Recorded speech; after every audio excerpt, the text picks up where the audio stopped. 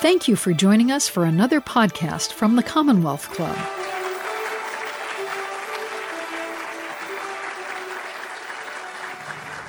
Good morning, everybody. My name is Griffith, and I am the School Partnerships Manager here at the Commonwealth Club. We're extremely excited to host you all here today. For those of you who don't know the Commonwealth Club or have never been here before, we are the oldest and largest nonpartisan public affairs forum in the U.S. We were founded in 1903, and every year we host hundreds of programs with leaders and influencers talking about many different topics, ranging from politics to education, climate to social justice, entertainment, culture, and more. We have lots of options for students and educators, including low-cost memberships and free tickets. Creating Citizens is the Commonwealth Club's civics education initiative, building on foundational values of civility, mutual respect, and informed action. We are grateful to the Corrett Foundation for their generous support of Creating Citizens and their dedication to improving the quality of civics education. Okay, let me introduce our speakers. First, City Council Member Janani Ramachandran represents Oakland's 4th District. As a public interest attorney, she has dedicated her life to empowering communities and fighting for responsive government institutions. An East Bay native, she's the youngest person elected to Oakland City Council. She's also the first South Asian and first LGBTQ+ woman of color to serve on the Oakland City Council. Our other panelist is City Council Member James Coleman, who represents South San Francisco's 4th District. A lifelong resident of South San Francisco, Coleman was elected in 2020, becoming the city's youngest and first openly LGBTQ+ member of the City Council. He's passionate about improving early childhood education, addressing climate change, and making South San Francisco a safe and affordable and enjoyable place to live. Joining our panelists on stage will be our moderator, Dr. Stephen Morris. Dr. Morris has spent over 20 years in public education as a teacher, as a principal, and as a superintendent in traditional public schools, charter schools, and private schools. Dr. Morris is the co-founder and CEO of the Civic Education Center based in Fresno. The Civic Education Center focuses on training students and teachers in the art of civic dialogue and relevant civic service learning projects. So please join me in welcoming Councilmember Ramachandran, Councilmember Coleman, and Dr. Morris to the stage. Well, thank you all for being here and joining us today. I know you got out of school, so that makes it special. But what makes it even more fun is that you're here and you get to hear from a couple of people who have decided that change was necessary in their communities. And you hear that a lot, and you begin to wonder, how can I make change? What does my voice matter when it comes to things that we're dealing with in our society? Big issues on understanding mental health, depression, suicide. Big issues in understanding how do we treat LGBTQ+ community members the same as all of us. How do we deal with racism? What does my voice have to do with environment? Well, I love it because you're in a place that deals with that. The Commonwealth Club has this history, almost a decade, 10 decades, 100 years of bringing voice and opinion to America, making us aware of the differences of opinion and helping build our democracy by giving us informed voices to share about the differences we all have. Unfortunately, today, that idea of democracy gets lost in politics, the partisanship of it, whether you're a Republican or a Democrat or a Libertarian or you're nothing. But we lose the real meaning of what it is to be in a democratic country where the people's voice is the critical issue behind it. And the people's voice has to be one that is diverse. The national motto is E pluribus unum. Out of many, we become one. And sure, we had a group of white men that wore wigs that were our founding fathers, and they decimated Native American tribes and had slaves, and they didn't give women the right to vote. But in that system, in that Constitutional and Declaration of Independence, they created this possibility to make change happen. And it was called the voice of the people. That voice brought us to a civil war where we lost almost 700,000 people fighting over this idea of equality. Women got the right to vote in 1921 after a fierce battle, and some of them were in prison and put in jail because women needed to have the right to vote. We're still dealing with issues with Native American tribes, dealing with issues with our environment, but now it's your turn. What do you want to do with this democracy? And you're in a place now where your voice is super critical. If you don't sense the importance of it, then you're missing an opportunity to change, to really reform our country. I grew up in the 60s, civil rights era, and everybody knows about Dr. Martin Luther King. Yay. And he did a good thing. It was really cool, right? But we forget that he fought based on American principles you find in the Declaration of Independence and the Constitution. He fought for equality for everyone, regardless of ethnicity, gender, identity. He fought for that. Malcolm X, a lot of people like to quote, by any means necessary. He believed in a speech, the bullet to ballots, that the important thing for us to do is to vote to create change. He fought for that. Frederick Douglass in the 1860s talked about the idea of America not being his if it is not going to follow its own principles. So today we're here in a divided society, democratic society, with the opportunity to create change. And we have some cool panel members today. They're going to talk about their lives and what gave them the motivation to create change. And they're not much older than you guys. And when they were in high school, in fact, Councilmember Coleman was in high school and was here talking, back in 2017. And now he's in this position. And Councilmember Ramachandran is going to be sharing some things, too, from her past in Oakland.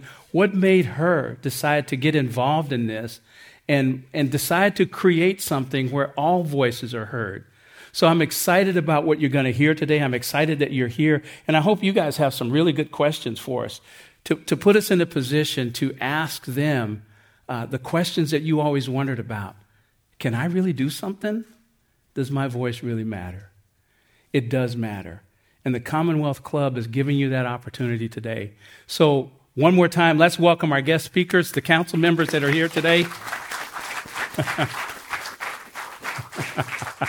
I love this. So I think we'll start with James. He's shaking up here. So, no, he's just kidding. He's not. We're going to start with him, and then we'll come to you, council member, and let you share just kind of an opening, a little bit about, why you're here. Why did you choose to come here today, and what do you hope to see out of today? Yeah. Good morning, everyone. It's so nice to see all of you. It was only a few years ago where I saw myself as a high school student, just like many of you, looking for ways to get involved in politics and in advocacy, because we see so many problems in the world around us. We see so many families struggling, and when we look at the issues that affect the younger generation, right? Climate change, we're going to be the ones growing our families in the midst of the climate crisis. Mm-hmm. When it comes to the affordable housing crisis, how are we going to afford to purchase a home when we move out? When it comes to college affordability, making sure we don't have tens and tens of thousands of student debt for pursuing higher education, it's our generation that is going to bear the brunt of these crises, and it has to be our generation who also has a hand in finding the solutions as well. Very good. Thank you, James, for sharing that. Councilmember Ramachandran. And if I don't say it right, you help me. That was very close. Ramachandran. Ramachandran, thank you. Thank you. Thank you so much for the invitation to be here. I really apologize I'm not able to be there in person today, but it is really an honor to be able to speak to young leaders, young change makers about the unlimited possibilities that we all hold, really. So you asked me several years ago if I ever thought that I would be on Oakland City Council and Oakland's youngest city council member. I would have thought you're talking crazy. To me, I want to do everything I can to encourage young people to dream big, dream bold, and recognize that elected office or any other form of political leadership is very much possible at any age, with any type of background. And today I'm here to listen and learn and share whatever I can. Thank you so much for being here. And we love your kitty also. He comes up every now and then. Yeah, this is Kaya. And I hope you're feeling better and get well soon. Okay, thank you. So one of the first things I want to ask you guys, we talked a little bit about, but expound some on why you chose this. What were you thinking in high school? And this is for you also, council member. What were you doing in high school that made you think that someday I'm going to run for office? Or did you even think that? Because things are just crazy. So you can go first, council member. Yeah. So I grew up in the Bay Area. I was born in Fremont and I lived there till high school. And then in high school, I actually moved to India for about 4 years. And that change from moving to a totally different system of government, a totally different system of political ongoings was really a shock to me. At the time, George W. Bush was president, and America was perceived in a very different way. So my move to India really was in some way planned. One day I might want to think bigger and be involved in some of these systems and structures in the way that our government is, in the way that we're perceived, in the way that we operate at home and globally. So I started to think about that. In high school, I did a summer program called Junior Statesmen of America, JSA. Some of you might be familiar with that. I did a summer program in Washington, D.C., which exposed me to what political careers could actually look like. It was between my junior and senior year. And I thought, this is interesting. I'm not sure I want to do politics, but I'm glad I had this exposure. And then throughout college, I thought the world had a lot of different opportunities, and I really wasn't quite sure that I wanted to be involved in politics through the role of being an elected official, but I did know from an early age that I wanted to be involved in public service. When I lived in India in high school, I started my first nonprofit, which set up a series of mobile lending libraries to under-resourced schools in my neighborhood. And the process of, collecting books and raising money and setting up these small libraries in 15 different schools, conducting reading sessions with kids, all of this was the number one signal to me that I'm not quite sure what I want to do with my future, but I know that it definitely has to involve public service in some capacity. So then, fast forward a few years, the pandemic hits, and I was just graduating law school at the time. May 2020, I've graduated Berkeley Law on Zoom and really thought twice about the field that I wanted to enter. I at the time was planning to do family law and domestic violence law at one of our local nonprofits here in Oakland. And I thought this was incredibly meaningful work. I was really inspired by a lot of the grassroots organizations that were serving our community, whether it's through case management, legal representation, direct social services. All of this was something that really struck me. And pardon me for jumping all over the place, but I want to zoom out a little bit for a second about why that direct services experience was so important to me. So a few years prior, when I graduated college in 2014, I went to Stanford, studied international relations, and decided that I want to go to DC. I remember that one summer program where I was exposed to all these careers. I'd spent a little time in DC doing internships in college. I worked for the State Department for a summer.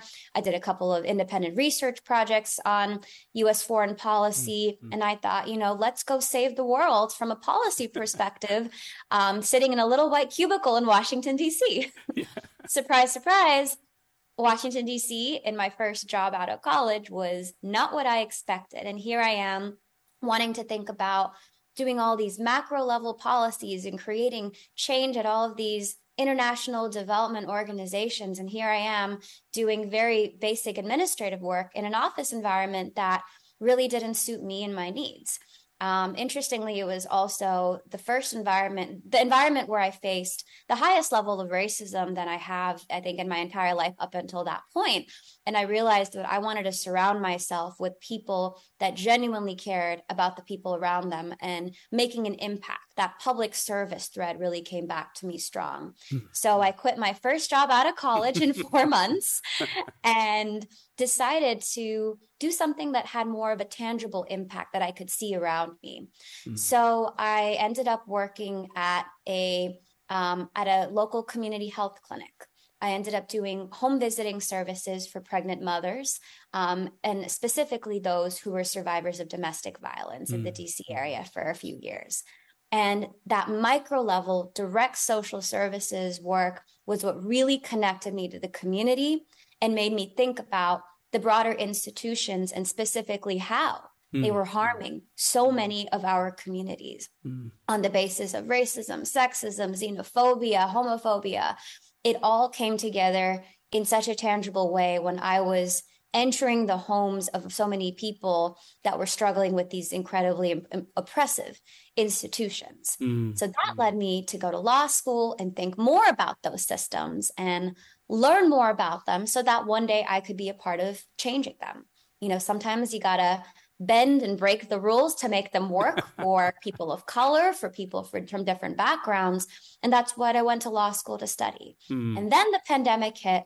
And that's when my perspective changed once again from wanting to do that micro level direct social services work and pivot back into the more macro policy level, systems level change. Because at that point, I felt that I was ready. I felt that I had several years of experience doing on the ground work, both from my own personal background, as well as the communities that I was serving.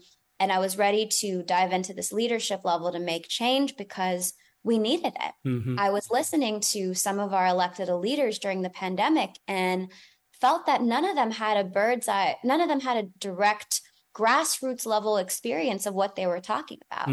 So many of our elected leaders had been sitting in these elected posts for such a long time that they lost sight of what the people actually want, what they believe, and so much more. But I will pause there before going too far into how specifically I got into politics and let James take the reins. No, I love it. And I love that you brought up this fact that you saw it from both levels. You saw a system at work and you saw what was that system, how it was impacting people. And I think sometimes we forget that you guys are in school today and you are in a system in school that sometimes you feel doesn't meet your needs because you're dealing with other students. I think that's one of the greatest strengths that you have, understanding your system, as council member was sharing, but also understanding the needs of your classmates and working together to produce change is a powerful thing. Council member James, talk to us. Tell us a little bit what got you into this. Yeah, so I think from an early age, I've always felt like I wanted to make an impact in the community. It really stems from my family. When I was 5 years old, my father suffered a traumatic injury. He fell down the stairs and was left paralyzed and waist down. And my mother had to take 2 jobs in order to make ends meet, as well as sharing in the care of my father. And so growing up, it made me want to, one, study biology, become a doctor so that I can help people heal from traumatic injuries, but 2, study how we can make our government work for all of us and make sure that no family, such as my own, when I was young, falls through the cracks. And so, growing up, I started getting civically engaged in high school, just like all of you. I got involved in my high school's Earth Club. I was a part of the Alliance for Climate Education, doing climate change advocacy. And then I was fortunate enough to go to Harvard College, where I did study biology and government. And I was a pre-med student way back then. But when COVID hit, everything just kind of went upended, right? Yeah. I had never planned to be in elected office. It was always seen as a hobby, right? Like I would volunteer for candidates, I'd go to these protests and rallies and just support in my capacity as a volunteer. But when COVID happened, I was evacuated off of campus. I returned all the way back to South San Francisco, where I was born and raised. And then the murder of George Floyd happened. And we looked inwards in South San Francisco. A lot of my friends and I, we were back home from college. We looked at South San Francisco and we saw that we were not immune to the public health crisis of systemic racism. In 2012, a 15-year-old black student named Derek Gaines was killed by our local South San Francisco Police Department, and there had largely been no accountability or justice to that case. And so a lot of young people and I really took the national fervor and energy for public safety reform. We went to our city council meetings and we demanded change and accountability. But what had happened was the mayor at the time in South San Francisco, he decided, because of COVID and because there were 150 people showing up to council meetings, he didn't want to hear the voices. He didn't want to hear the voices of young people. Wow. So he shut down public comment. Wow. He didn't want to hear it. So essentially 150 public commenters, including myself. Many of us were young people getting involved in local politics for the first time in our lives. We were silenced by the old mayor. And when that happened, we knew we had to hold our elected leaders accountable. I decided to, on a whim, to drop my thesis in college and announce a run for city council And through a grassroots campaign, through a campaign that was all volunteer run, all run by young people in high school and in college, we were able to unseat an 18-year incumbent, and I became the city's youngest ever and first openly queer council member. Wow, fantastic. Thank you. Wow. Yeah. I'll tell you, I'm real impressed by both your stories and your histories. Both of you encountered situations when you were younger that brought you face to face with a system that, although meant for good, was failing dramatically. And something had to be done about that. We're coming up now on a big presidential election in our country, right?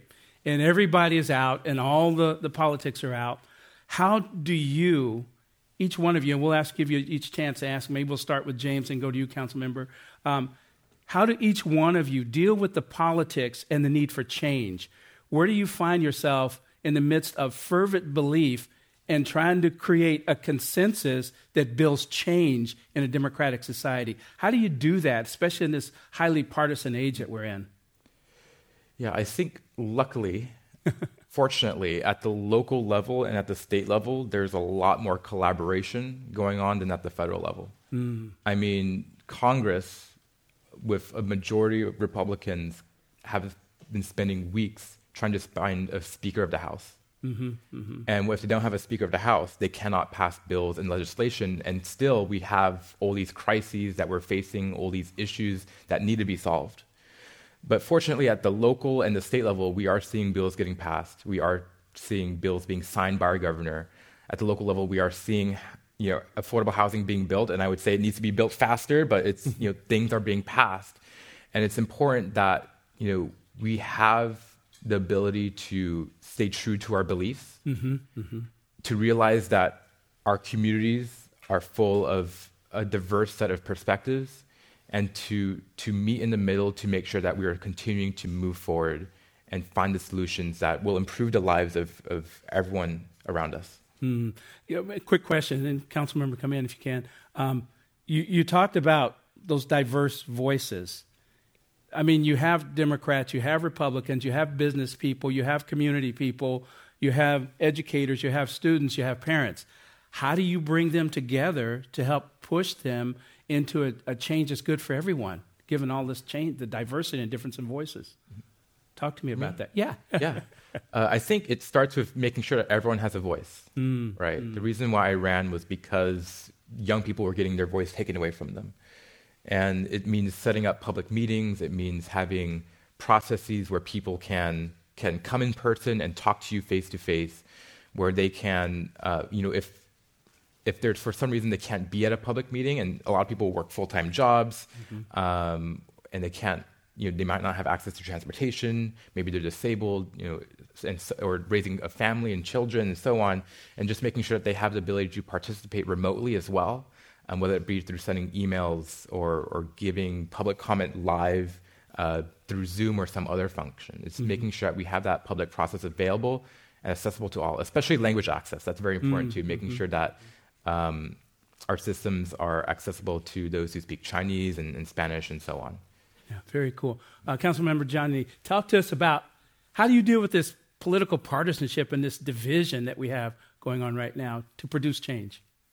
Absolutely. And I think I want to start off with going back a little to some of the reasons why I ran because of this.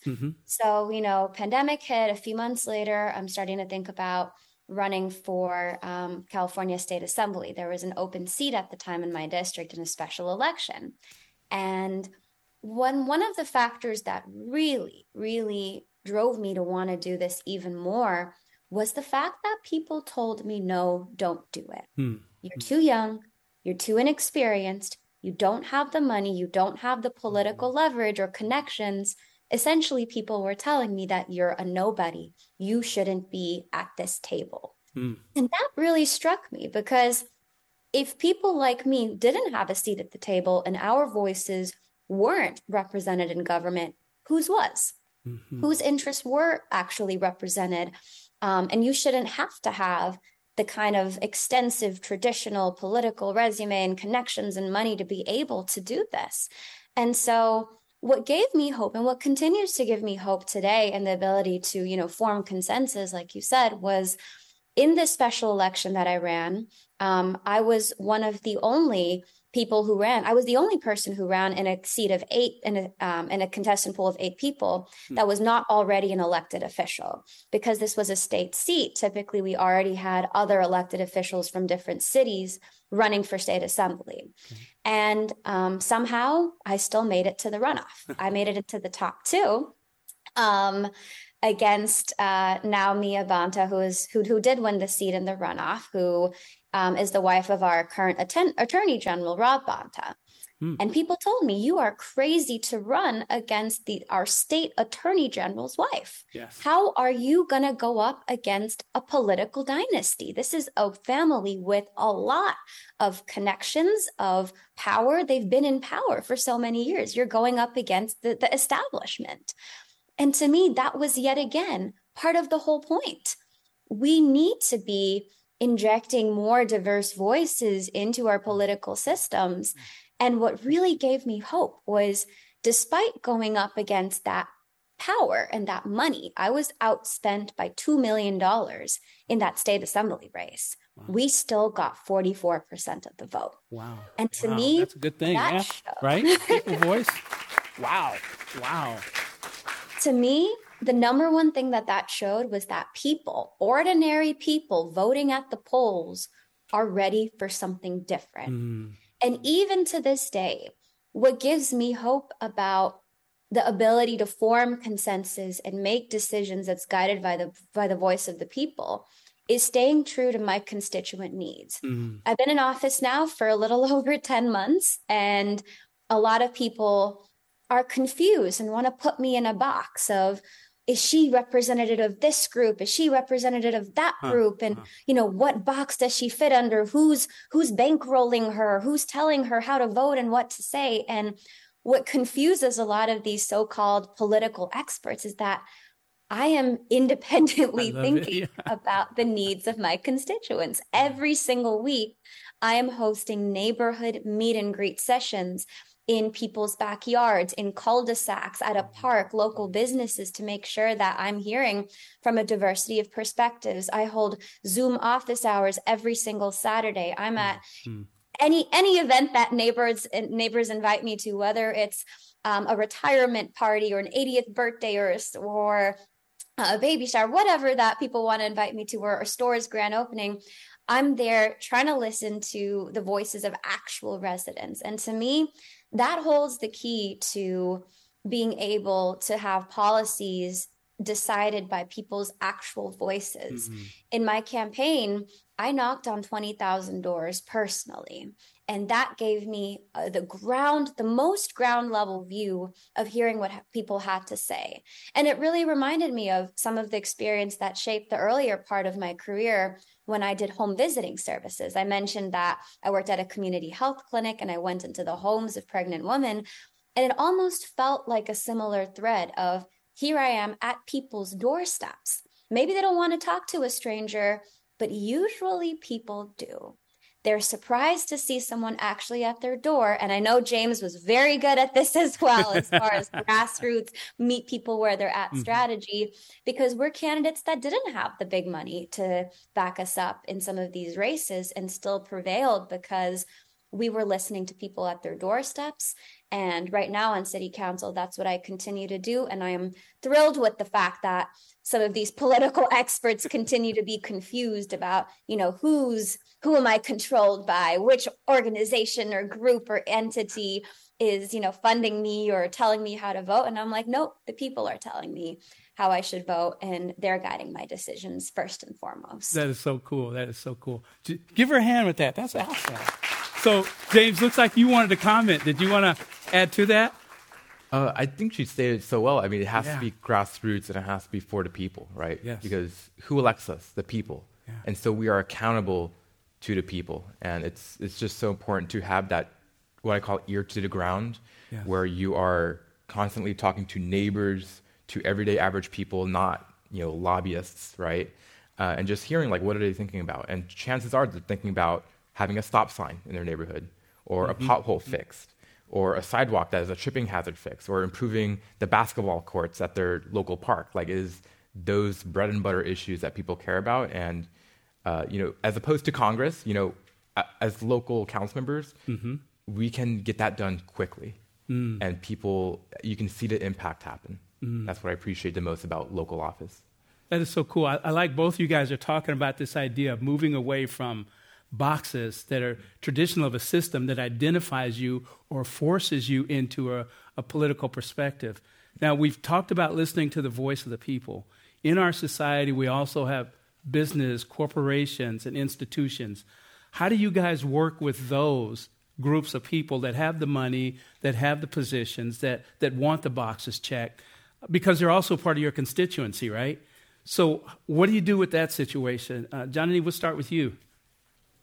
Sure. So I will start by saying that I know both James and I were corporate money-free candidates, which means that in the course of elections, I did not accept contributions from any corporations. That being said, and that's important to me because, again, when you have corporations treated as people and being able to donate large sums of money, you're then erasing the voices of actual people and residents. And to me, that was and continues to be an important value when it comes to campaigning in elections and who is deciding who gets into office and who doesn't. Because, both of us certainly ran up against a lot of corporate money from our opponents being supported by that. So that continues to be very important for me. At the same time, one of the things that's incredibly important to what I'm doing on council is supporting our small business communities. Oakland is a city that, our culture, so much of what makes Oakland Oakland is determined by having these incredible small businesses that make up our community's fabric, whether that's incredible restaurants or art and music stores or, shopping districts. We have so many small business corridors in Oakland. Oakland has about 450,000 residents. My district, District 4, has about 65,000. And we have, just in my district alone, 4 thriving small business corridors. Wow. And so the interests of our small businesses sometimes are certainly not the same as big industry and big box businesses and some of the ones with that political influence. It's a lot of the small business voices that also don't get a say in the political process in the same way. So to me, when we think about some of the big issues, it's interconnected with our economic needs. We want, in order to address public safety, which is a huge issue for a lot of us right now, we have to make sure that we're employing young Oaklanders in local businesses. We need to make sure that these mom and pop businesses, whether it's a florist or laundromat or, a local food store, we want to make sure that they're able to stay in business because most of them are run by local Oakland residents who've been in the neighborhood for decades, if not generations. And that contributes to making sure that we have walkable business corridors. The more that people are able to walk to their small businesses and feel safe using public transit and bike and walking, the more people they're going to be out and about. And the more humans you have walking in a neighborhood, being those eyes and ears on the street for one another, the safer our neighborhoods become. So when I think about some of our economic needs and especially that of small businesses, I think about that being integral to what the community cares about as a whole. What puts Oakland on the map for all the right reasons, our culture, our food, our history, our dance, our music, so much of that is tied into supporting our small businesses, our arts community, our entrepreneurs. And I want to make sure that we're continuing to sustain that. And not everything has to be at odds with one another. And I think we can come to the table with a mindset that helps one another and sees, the small business community and largely the business community as a part and parcel of a whole system. So I hear what you're saying. I want to ask a question before I turn to James. So do you find the large business partners motivated to contribute because the number of people that are involved or because they have an agenda that they want to insist on? And how do you work with that? Since I know small business is very critical to our economy, in fact, to the world economy. So what do you do with these big guys, they're sitting out there? Yeah, I have to say Oakland is a little different. We have a Chamber of Commerce. We definitely have interest from some of the big corporations represented, but Oakland is not quite San Francisco. It's not quite San Jose. It's not quite, the South Bay, where you have a lot of big tech companies and their interests being represented. Oakland doesn't quite have as much of that right now at the moment. We have a few big corporations, and I do see some of them, changing their tune when it comes to wanting to be a part of Oakland's fabric rather than competing against them. We have Kaiser's headquarters, for example. We have a couple of financial tech companies and startups, and I see them perhaps, certainly changing their tune over the years, because this is Oakland. The people are always going to protest the big box companies taking their lion's share of resources. And I feel like many of those big companies are trying to align with the needs of small businesses more and more, as well as that with community calls for action. And I know this is not the case in all cities, but I don't see, it's not necessarily always a battle. And sometimes it is. And I will say, one example of a success story, I think, in the last few years in Oakland was getting a progressive business tax. And this, we just voted on that fairly recently, last year in November. And one of the purposes of a progressive business tax is that you have companies of varying sizes and scale pay a specific city tax based on the revenues that they're making, which for small businesses means they don't have to shell out a lion's share, a disproportionate amount of their resources into the city tax, but some of the bigger companies actually do. And what data has shown, a lot of people post-pandemic have been really nervous about, well, we have so many empty storefronts and some of the big companies are leaving Oakland. How do we entice them to stay in Oakland? And, taxes are just going to drive them away. But we actually have a lot of studies from the Goldman School of Public Policy, for example, down the street in Berkeley, that show that taxes are not necessarily the biggest driver for companies to come or leave a city like Oakland. It's other factors. It's how clean our streets are. It's how much we've addressed illegal dumping, homelessness, public safety. It's some of those other issues that really are more of a driver for whether or not businesses that do provide jobs to Oakland residents come or go, not necessarily taxes on their own. So what ended up happening was that our Chamber of Commerce, including some of the individuals that represent big businesses, came to the table with some of our more social justice activists who wanted the tax and came to a compromise that ended up passing and is generating revenue for the city. So I think it's an example of how this can work and people can come to the table when you have a group of people and group of citizens that really are aligned with these goals. That's so powerful. I think that's what the whole point of democracy is. How do you get together and compromise? James, South San Francisco, you guys got the airport out there. I mean, that's big business. Talk to me. Yeah, South San Francisco is very unique in that we have the largest biotech sector at the municipality level in the entire country. Wow. And so, we have Genentech, massive company, but we also have over 250 biotech companies, ranging from small 2-person startups to large, 1,000-employee corporations. And so we have a massive biotech sector. When I was, even 20 years ago, growing up in South City, we only had a couple dozen biotech companies, and it's just exploded 10 times to what it is today. And we have such a favorable business environment, part of being part of Silicon Valley, and I'm okay with that as long as they are also giving back to the community. And I think that's very important, that they are located in South San Francisco. They should be employing South San Francisco graduates and giving back and contributing to the entire fabric of South San Francisco, including their employees, giving business to our local small businesses and restaurants. That's extremely important. The thing about South San Francisco also is our city took a vacant property, used to be an old bank, and we leased it from the owner, and then we subleased it to Renaissance Entrepreneurship Center, which is a nonprofit that helps people start their small businesses, and if their businesses are having trouble, helps them get back on their feet. And this is similar to what Councilmember Ramachandran was saying. Small businesses are truly the fabric of our communities. It is the restaurants, it is where you go for the nightlife, it is what you do for fun with friends and family on the weekends. That is truly the fabric of what makes South City, South City. And we have to make sure that there's an environment that allows them to thrive and allows everyone in our city to enjoy what's here. That's powerful. I love what we're saying here.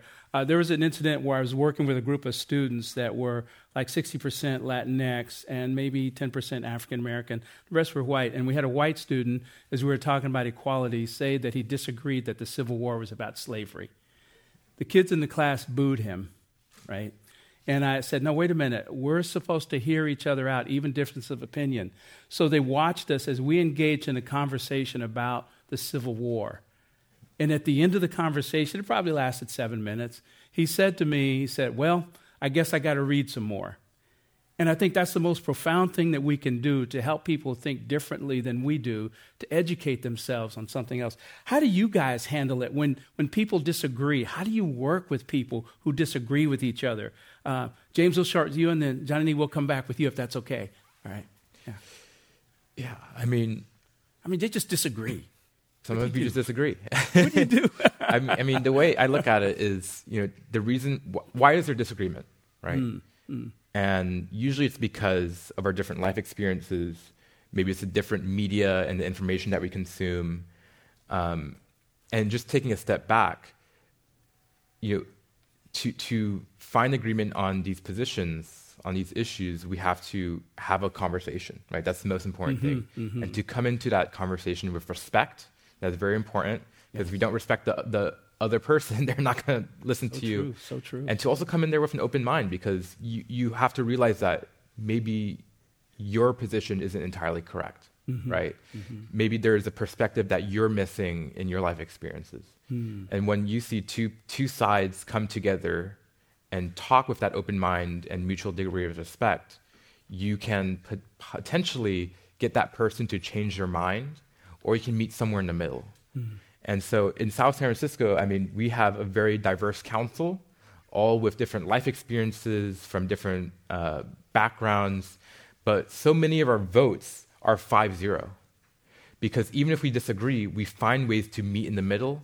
Even if we have 3 votes to pass a policy how we want it, sometimes we will still compromise with the other 2 people to meet in the middle, because we respect each other and we want to continue that good working relationship. Very cool. Johnny, talk to us about this. When people just don't disagree and you're working with them, what do you do?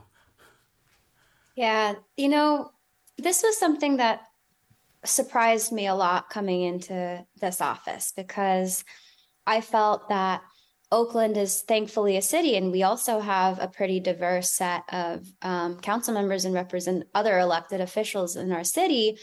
And, for the most part, we're a pretty progressive city. We're a pretty left-leaning city that cares about social justice and civil rights, and have a history of, positive resistance and, positive change, and have set an example for many cities across the state and country when it comes to reform and new ideas. And I'm grateful for that history. Yes.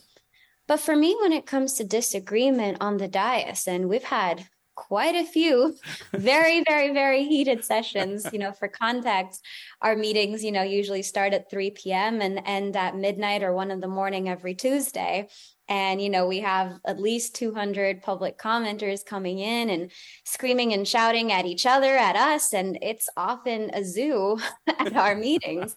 And I'm grateful for participation. But to me, when it comes to disagreeing with other elected officials and my colleagues, is what are we disagreeing on something of substance, on an actual policy issue based on, like what James said, our life experiences or our personal or professional backgrounds?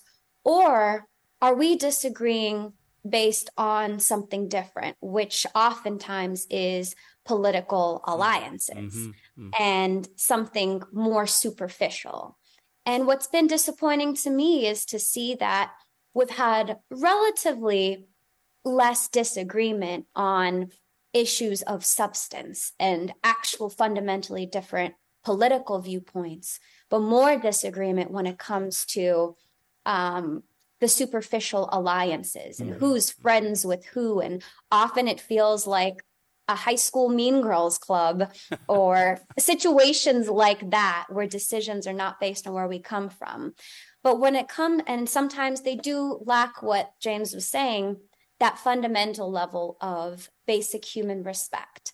On the other hand, I have had disagreement, constructive disagreement, I guess I would say, with some of my constituent groups, from even throughout the campaign, including with groups of supporters that I met with. I said, you might not always agree with every decision that I make, but what I will promise to you is to give you utmost level of transparency and explain why I voted the way I did and be actively engaging with you in conversation to make sure that I can hear your agreement or disagreement and we can have constructive dialogue. And I'm happy to say that sometimes, conversations can certainly get heated with different organizations and groups of my constituents. But at the end of the day, as long as I'm coming from a place of transparency and they're coming from a place with respect as well, I strongly believe that we will be able to at least understand each other's perspective and respect one another for where we're coming from. It's powerful, powerful. I know we're going to switch in just a little bit, but I hope you heard that in both council members talking about this idea of finding common ground. It sounds kind of like the building that we're in, the Commonwealth Club. What do we share that matches someone else? And what we share, is it fundamental to our beliefs, to who we are, to how we feel about things work in this country? And now, based on those fundamental things, I respect you, right? I disagree with you, but how can we talk about now producing change? So when you're in school and you're talking with people at different, don't be afraid of conflict. Find common ground. And teachers that are here, thank you for bringing your students. I would encourage you to read Langston Hughes' poem, Let America Be America Again, and find out what's he really talking about in there, and looking for common ground in America to produce change. So I think I'm running a little over, Griffith. This is your opportunity now. You heard these two cool people talk about awesome things that they were facing, why they chose to get involved in politics, kind of their heart's desire to produce something better for everyone. I'm going to give you a chance to ask them any question you want, except one question. What are their pets' names if they have pets? No, don't.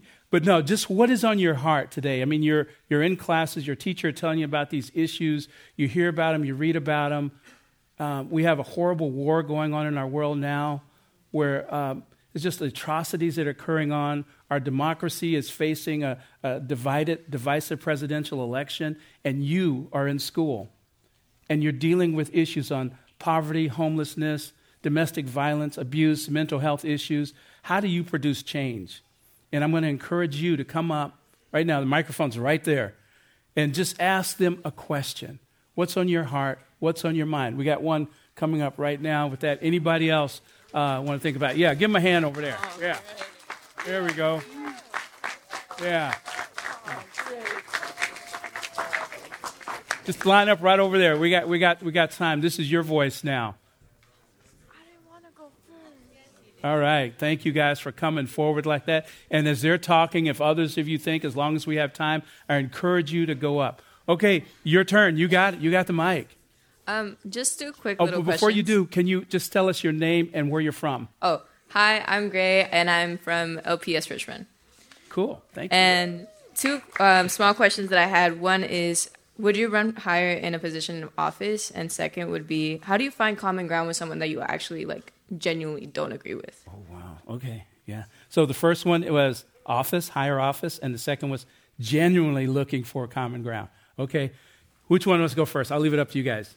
I could start. Go for it, James. So actually, Janani and I both ran for state assembly unsuccessfully, but we're still here. But I think that goes to show that we do want to run for higher office and kind of have that macro level policy decision-making power at the state level. And I think the state level is a very exciting place to be. I actually work for a state assembly member, Alex Lee, who represents Southern Alameda County and Santa Clara County.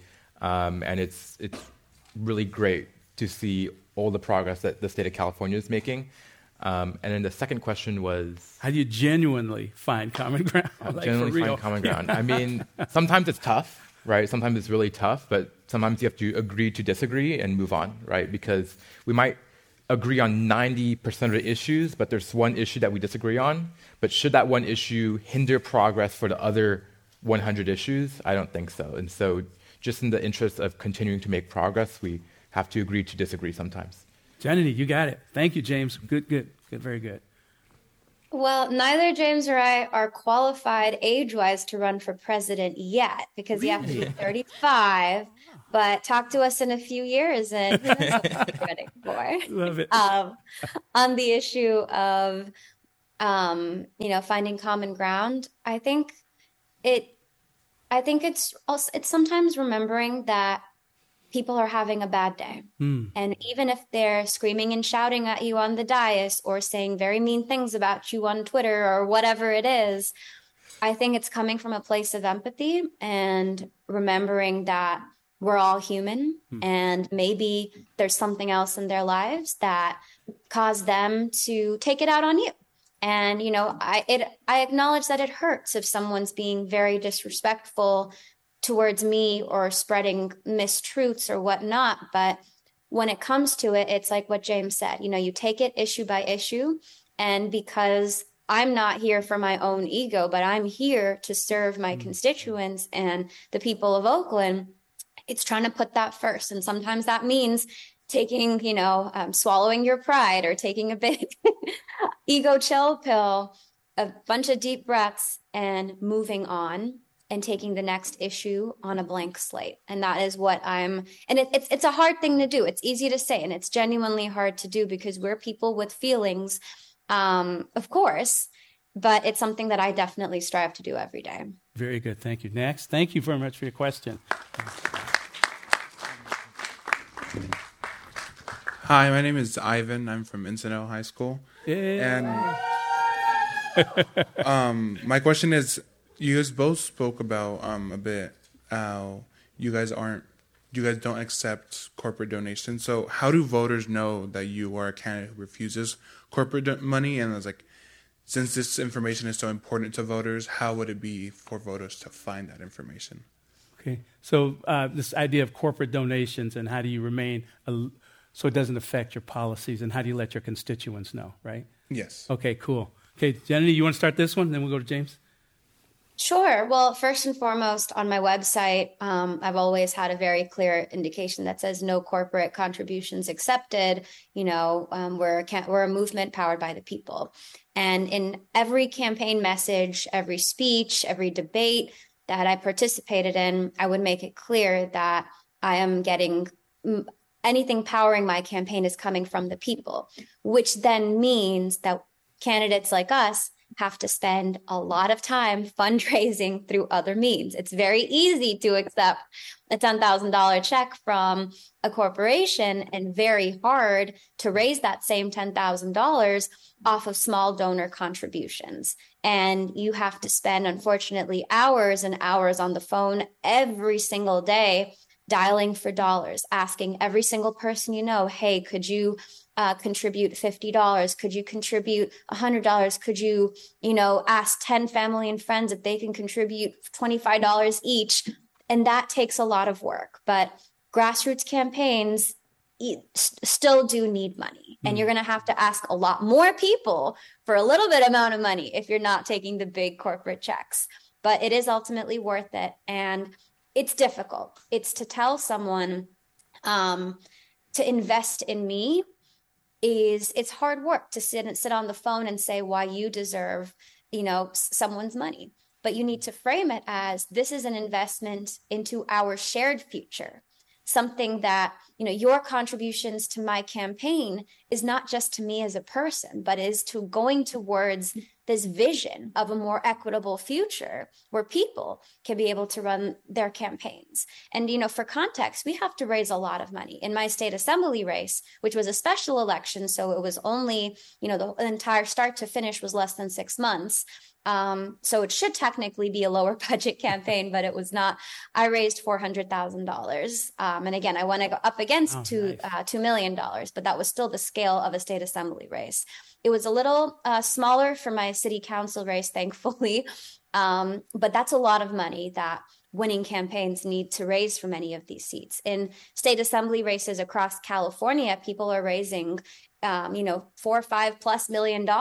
And it's really difficult to do that when you're not accepting corporate contributions, but it is possible. And we have a lot of success stories where people are doing it and continuing to do it. Yeah. James, thank you.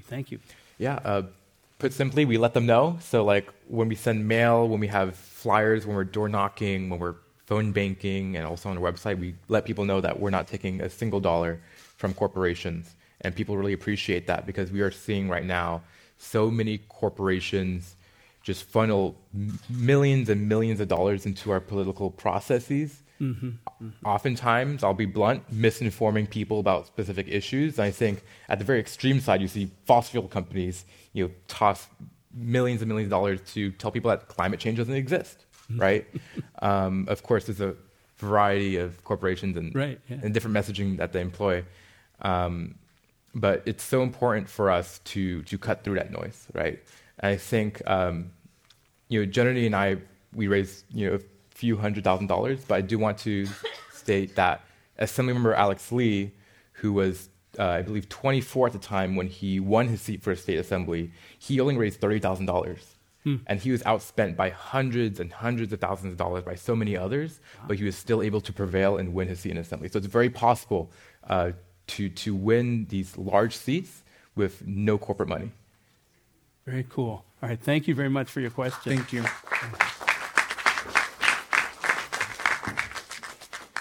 Can I go? Yes, you can. All right. Hi, my name is Phoebe. I'm from Encinal High School. Hey. So I just specifically had a question, since this is about youth involvement. Yes. I had since you guys were, our age once, and I'm assuming you guys got involved in more political spaces when you were young. What are some specific resources in our age that we can go to, specifically in our communities, to foster our political voices and help our opinions be heard in our citizen governments? That's a really good question. May I paraphrase it and say, what can they give advice they can give you or youth to prepare themselves to make a change through politics? Would that be correct? Yes. Okay. James, you start this one, and then we'll go to Johnny. Yeah, I think don't be afraid to go out and pick an issue that you care about and seek an organization that has an impact on that issue, right? Look for nonprofits at your city and school board levels. Look for youth commissions. Look for local Democratic clubs and other political organizations that are always looking for volunteers and passionate people.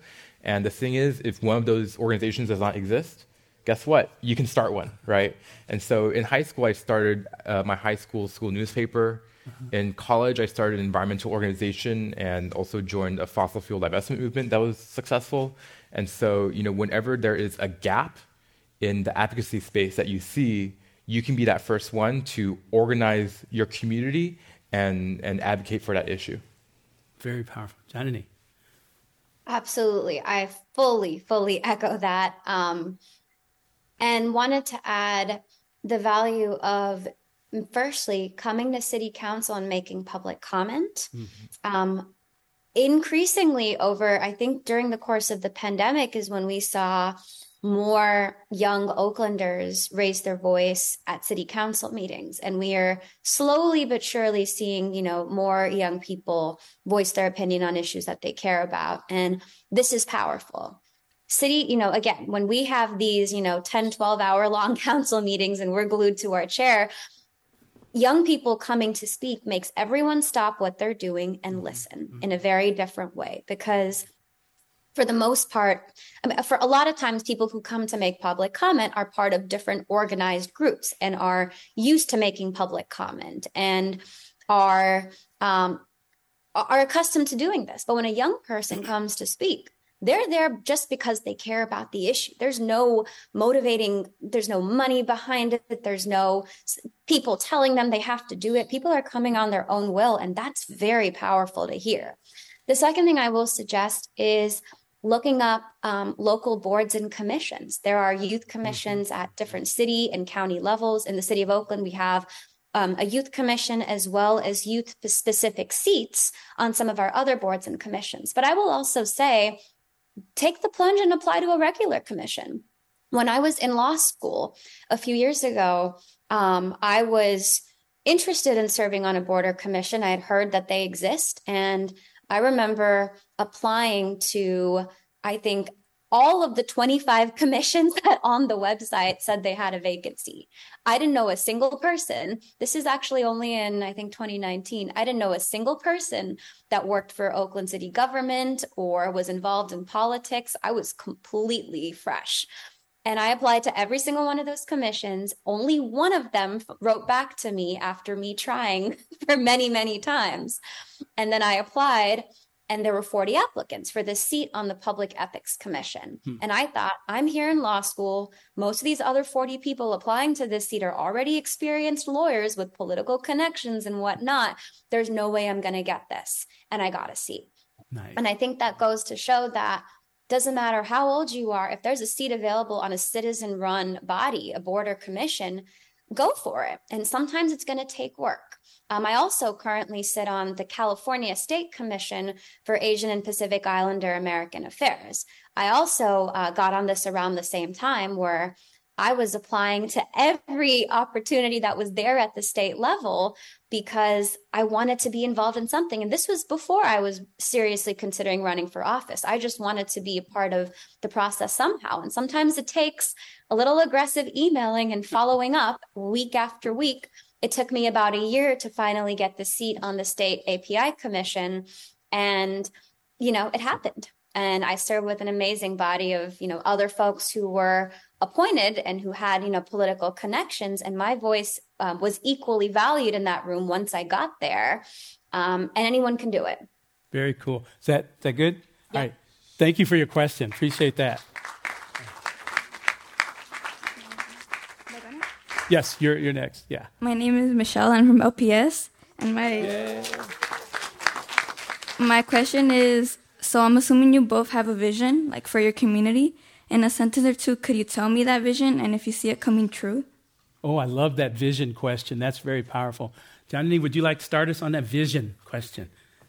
Sure. My vision has always been making sure that every single voice can be heard and that everyone feels like their voice, more importantly, matters. That something that they're saying will actually be listened to by their elected officials. That someone who wants to get involved in politics can actually make it happen. Politics shouldn't be have this stone barrier and wall to entry. It should be an open gate that anyone can access and get in the building and have a seat at the table. And anything that I do in the course of my political career, I want to make sure that people had a voice, because when I started off, people told me that I didn't. Well, one thing I didn't talk about in the course of my campaign was the incredible amount of sexism and racism that I experienced as well. And sometimes they come across in subtle ways. We're in I'm running in the East Bay, and, we say we value the voices of queer people of color, of young people and whatnot. But when it comes to actually running, I was aggressively questioned for my educational background, my experience. I was asked questions that a white man would not have been asked in many circumstances. And that's something that, in my vision for anyone being able to access these systems, that I hope we chip away at and continue to call out and continue to erase. James, very good. Thank you. Wow. Yeah, could you repeat the question, please? A vision. What's your vision that got you into this, and vision, what do you want to see? Yeah. I see it. So I think the vision for South San Francisco is for every family to have a high degree of economic and political freedom, that everyone is able to have a voice, that everyone is able to participate, that everyone is able to have a job, to attain a higher education, to live in a climate that isn't causing human suffering, that's able to afford a home and not have to give an arm and a leg to afford a home. Just making sure that people are able to not only survive, but also thrive and just have a long, enjoyable life and grow a family. And do I think that vision is achievable? I definitely do. It's going to take some time. It's going to take a lot of collaboration from different people, but I do think it's possible. Very cool. Thank you. Did that get your question, huh? All right. Thank you. Do I go now? Yes, you are. Hi, my name is Daniel. I'm from LPS Richmond. I have two questions. How do you deal with the weight of your responsibilities as a, city governor or city council? And how do you balance that between your work and your social life? And how does that work? That's a good question. So you're looking at the burden of responsibility in these positions and balance in their personal life and social life. Okay, I'll give it up to you guys. Which one to go first on this one? Okay, you got it. Yeah. And I'll use a specific example of thinking about the weight of responsibility really briefly. A couple of weeks ago, we had a homicide in my district, and Oakland has had a pretty high homicide rate, unfortunately, this year, but it was the first one that happened on my district. And even though, there's nothing that, I personally could have done, I felt this incredible weight on my shoulders in a way that I haven't in the 10 months I was in, at that time, 9 months I was in office. And it really impacted me. And a lot of times we're expected to operate like robots. Okay, this happened, you move on. Let's think about the policy solutions, tell the community and move on to the next issue. But I had to really sit with that for a little while and process it, and then put on a brave face for the community meeting, the emergency meeting we held the next day, for the peace walk that we held the next day, for the events that we held after. But it reminded me that I'm a political leader, but I'm also a human with feelings, for sure. And the tragedies that impact my constituents impact me too. Even if I didn't know the victim personally, it's something that definitely weighs down on me and was a lesson to remind myself that I can take a pause. I can take a beat, think about how this impacts me, and then figure out a pathway forward and make sure that I am putting on a strong face for the community. But, privately, it's okay to cry sometimes. Sometimes even publicly as well, if the situation demands it. As far as balancing things, I am grateful that on Oakland City Council, this does get to be my full-time job. I am compensated, not terribly much, but enough for this to be a full-time job for myself. I have 4 full-time staff members as well who help me with this role, just given the size of our constituents, and 200 phone calls a day and emails from constituents in our office, everything from fix my pothole to more serious issues.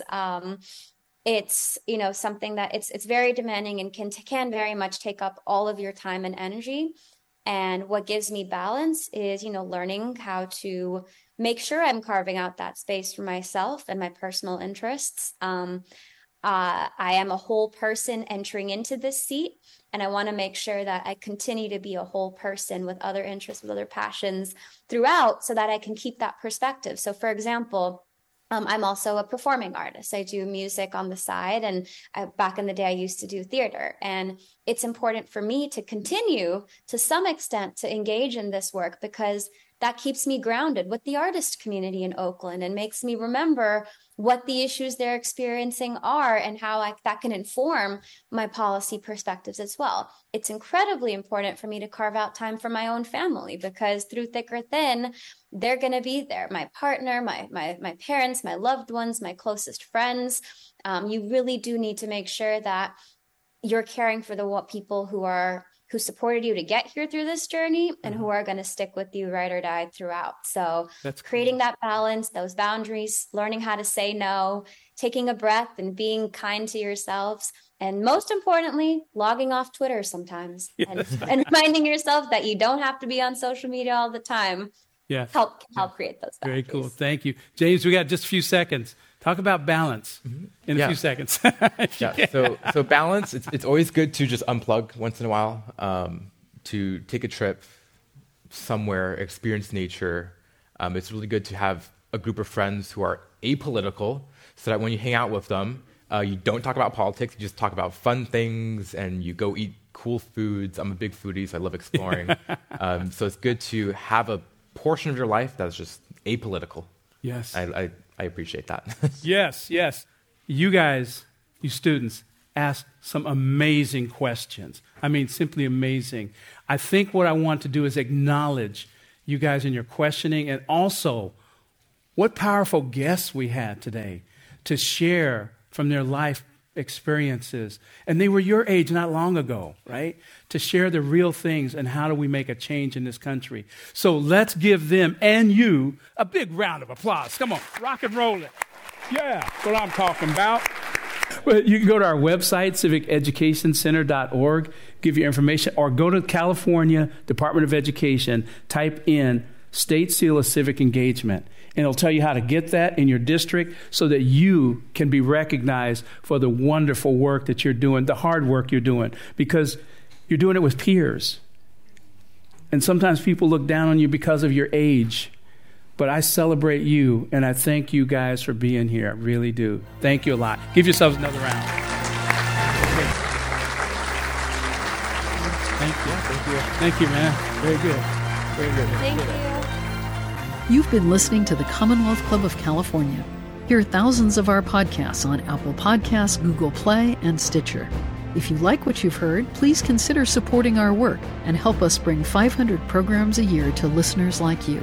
Go to commonwealthclub.org/donate. Think your way around the world with our travel programs to exciting domestic and international destinations. And when you're in the Bay Area, please join us live at our events. Thank you for listening and for your support.